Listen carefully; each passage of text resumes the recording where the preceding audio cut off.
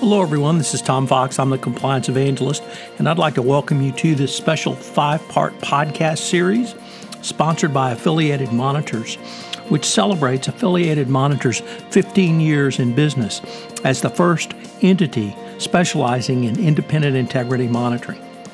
Founded in 2004, Affiliated Monitors provides independent integrity monitoring and ethics and compliance assessments nationally and internationally and across almost all industries. With its knowledge of effective ethics and compliance programs and cultures, Affiliated Monitors is respected for its work as the corporate monitor on matters ranging from multinational corporations to small and mid-sized companies and even individuals.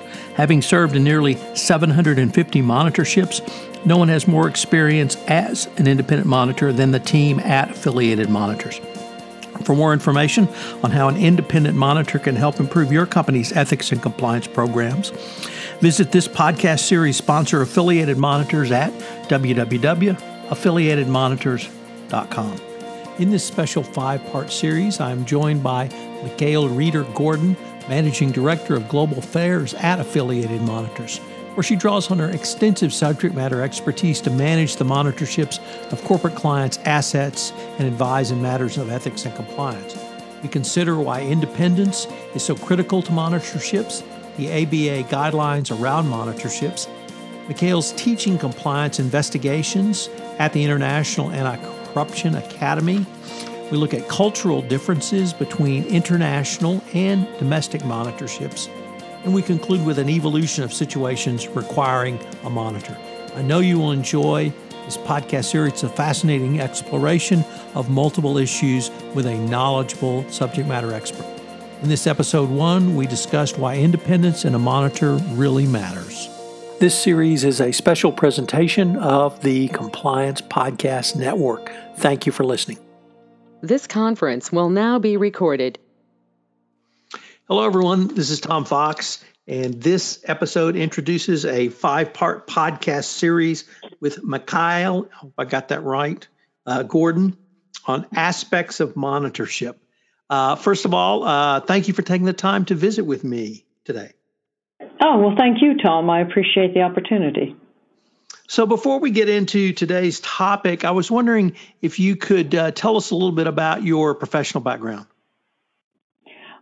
Sure. Very, very briefly. I actually began my professional career at the RAND Corporation. I provided analysis to U.S. government agencies.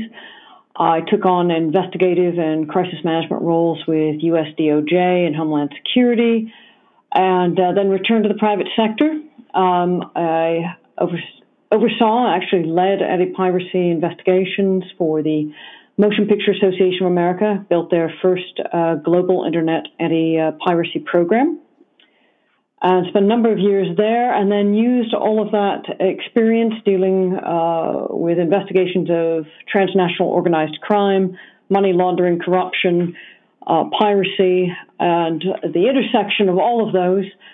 I moved over to a Big Four, to Deloitte, advised global corporations, Fortune 100, particularly around anti-corruption and fraud, anti-money laundering, a lot of technology, some CFIUS work, and then transitioned to become a director of global disputes and investigations at Navigant. And again, focused on regulatory compliance, political, cultural challenges where they intersect with laws and regulations for corporate and institutional ethics, compliance, risk, responsibility, corporate social responsibility and governance, and manage that active litigation advisory practice. Again, Fortune 500, but also local, state, federal, and municipalities, local federal agencies, and a lot of focus on international law. And then was lured to Affiliated Monitors just a few months ago. Well, we'll talk about you moving over to Affiliated Monitors in a little bit, but I was wondering, one of the themes throughout my podcast series with Affiliated Monitors has been an independent integrity monitors. And I wanted to ask you, from your professional background, why do you feel that independence in a monitor is so critical going forward? Yeah, this is the lawyer in me that's going to come out. I think we've really seen since monitors and the idea of monitorships has grown. I think we've really seen regulators select or allow the selection of monitors where their true independence is perhaps dubious. There's a trend toward hiring former colleagues with their agencies or people they have worked with in the past by regulators. And I think some select believing someone they know may be more sympathetic, whether that is to the enforcement side or the defense side. But selecting monitors who have worked with their former agencies has received some well-documented criticism over the years. There's some accusations of cronyism. But you do have to question how independent that monitor can be. Law firms, even Big Four, and no disrespect to my former firm, but who want to continue to work with a particular sector or industry may not truly bring independence to a monitorship. We're veering into that danger of informal sympathies. Elena Ledneva, with her Encyclopedia of Informality, really helped focus attention on the subtle influences that can remove true impartiality and drift into a form of corruption.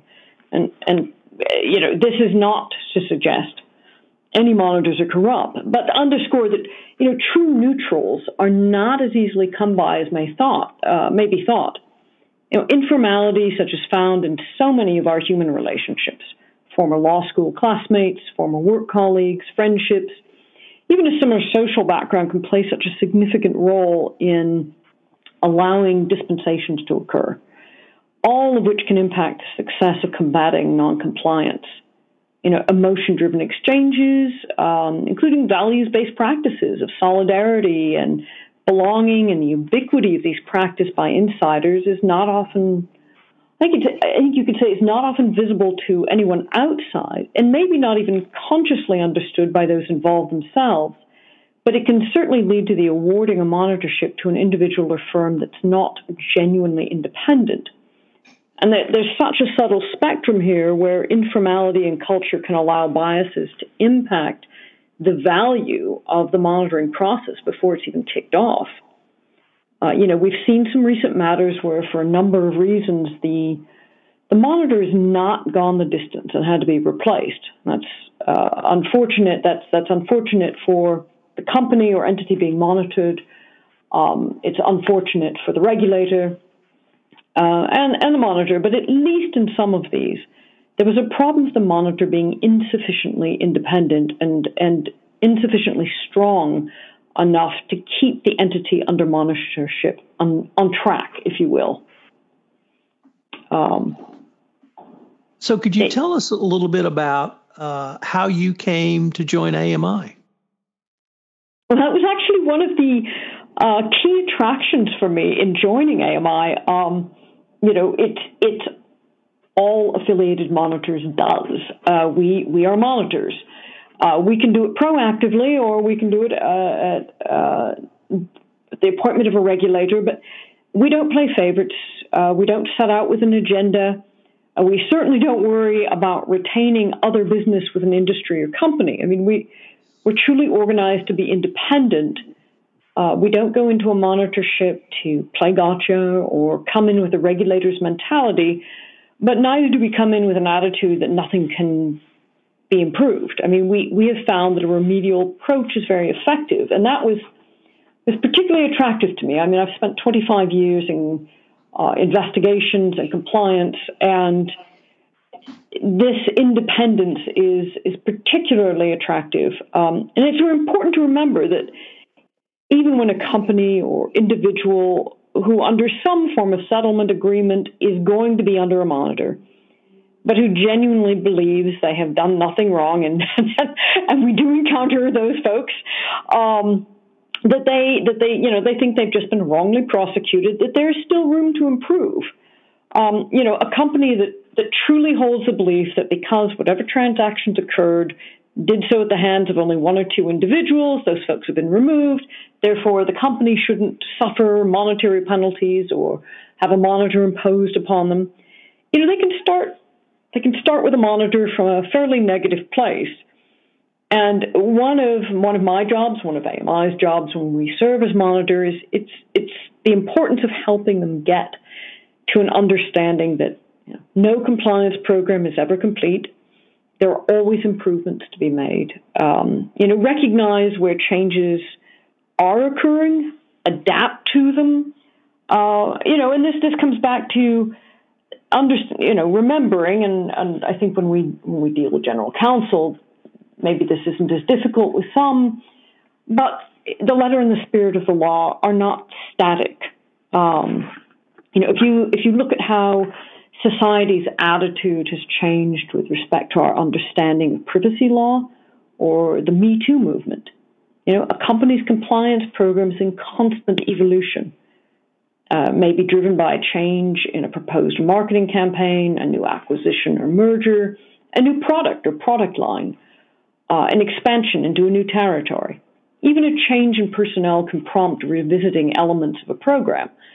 So as you well know, compliance and ethics programs need to be growing and changing constantly. So again, back to understanding an ethical culture where informality can allow certain behaviors to slide into a willingness to cross lines. Could be a specific regulation or failing to see that the spirit of the law is really not being fully upheld in a particular entity's environment as it stands when we walk in. So where a company or individual commences being monitored but really doesn't believe that they have done anything wrong, we start at the position, okay, you don't have to agree you violated the law, but we can all agree that every compliance and ethics program can be improved. So let's start there and address what changes have to occur that will demonstrate to the outside world, company, to the regulator, that it's now following the terms of the consent order or settlement agreement. Let's get you to that place and help you to understand the value of constant evolution and compliance and ethics program. Unfortunately, we are near the end of our time, but I hope you will join us tomorrow for our next episode, where we take a look at some of the American Bar Association guidelines on monitors and how that works into how a monitor fulfills their obligation going forward. Mikhail, I greatly look forward to continuing the conversation. Thank you. I do too. Hello, everyone. This is Tom Fox again. I'd like to thank you for listening to this episode of our 5-part series exploring aspects of monitorships with Mikhail Gordon, Managing Director at Affiliated Monitors. For more information on Affiliated Monitors, check out their website, www.affiliatedmonitors.com. I hope you'll join us again for another episode where Mikhail and I take a look at another aspect of monitorships, which is something that you should consider in your compliance program going forward. This 5-part series is a production of the Compliance Podcast Network. Thanks again for listening.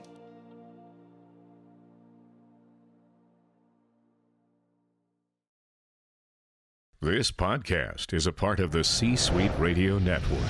For more top business podcasts, visit c-suiteradio.com.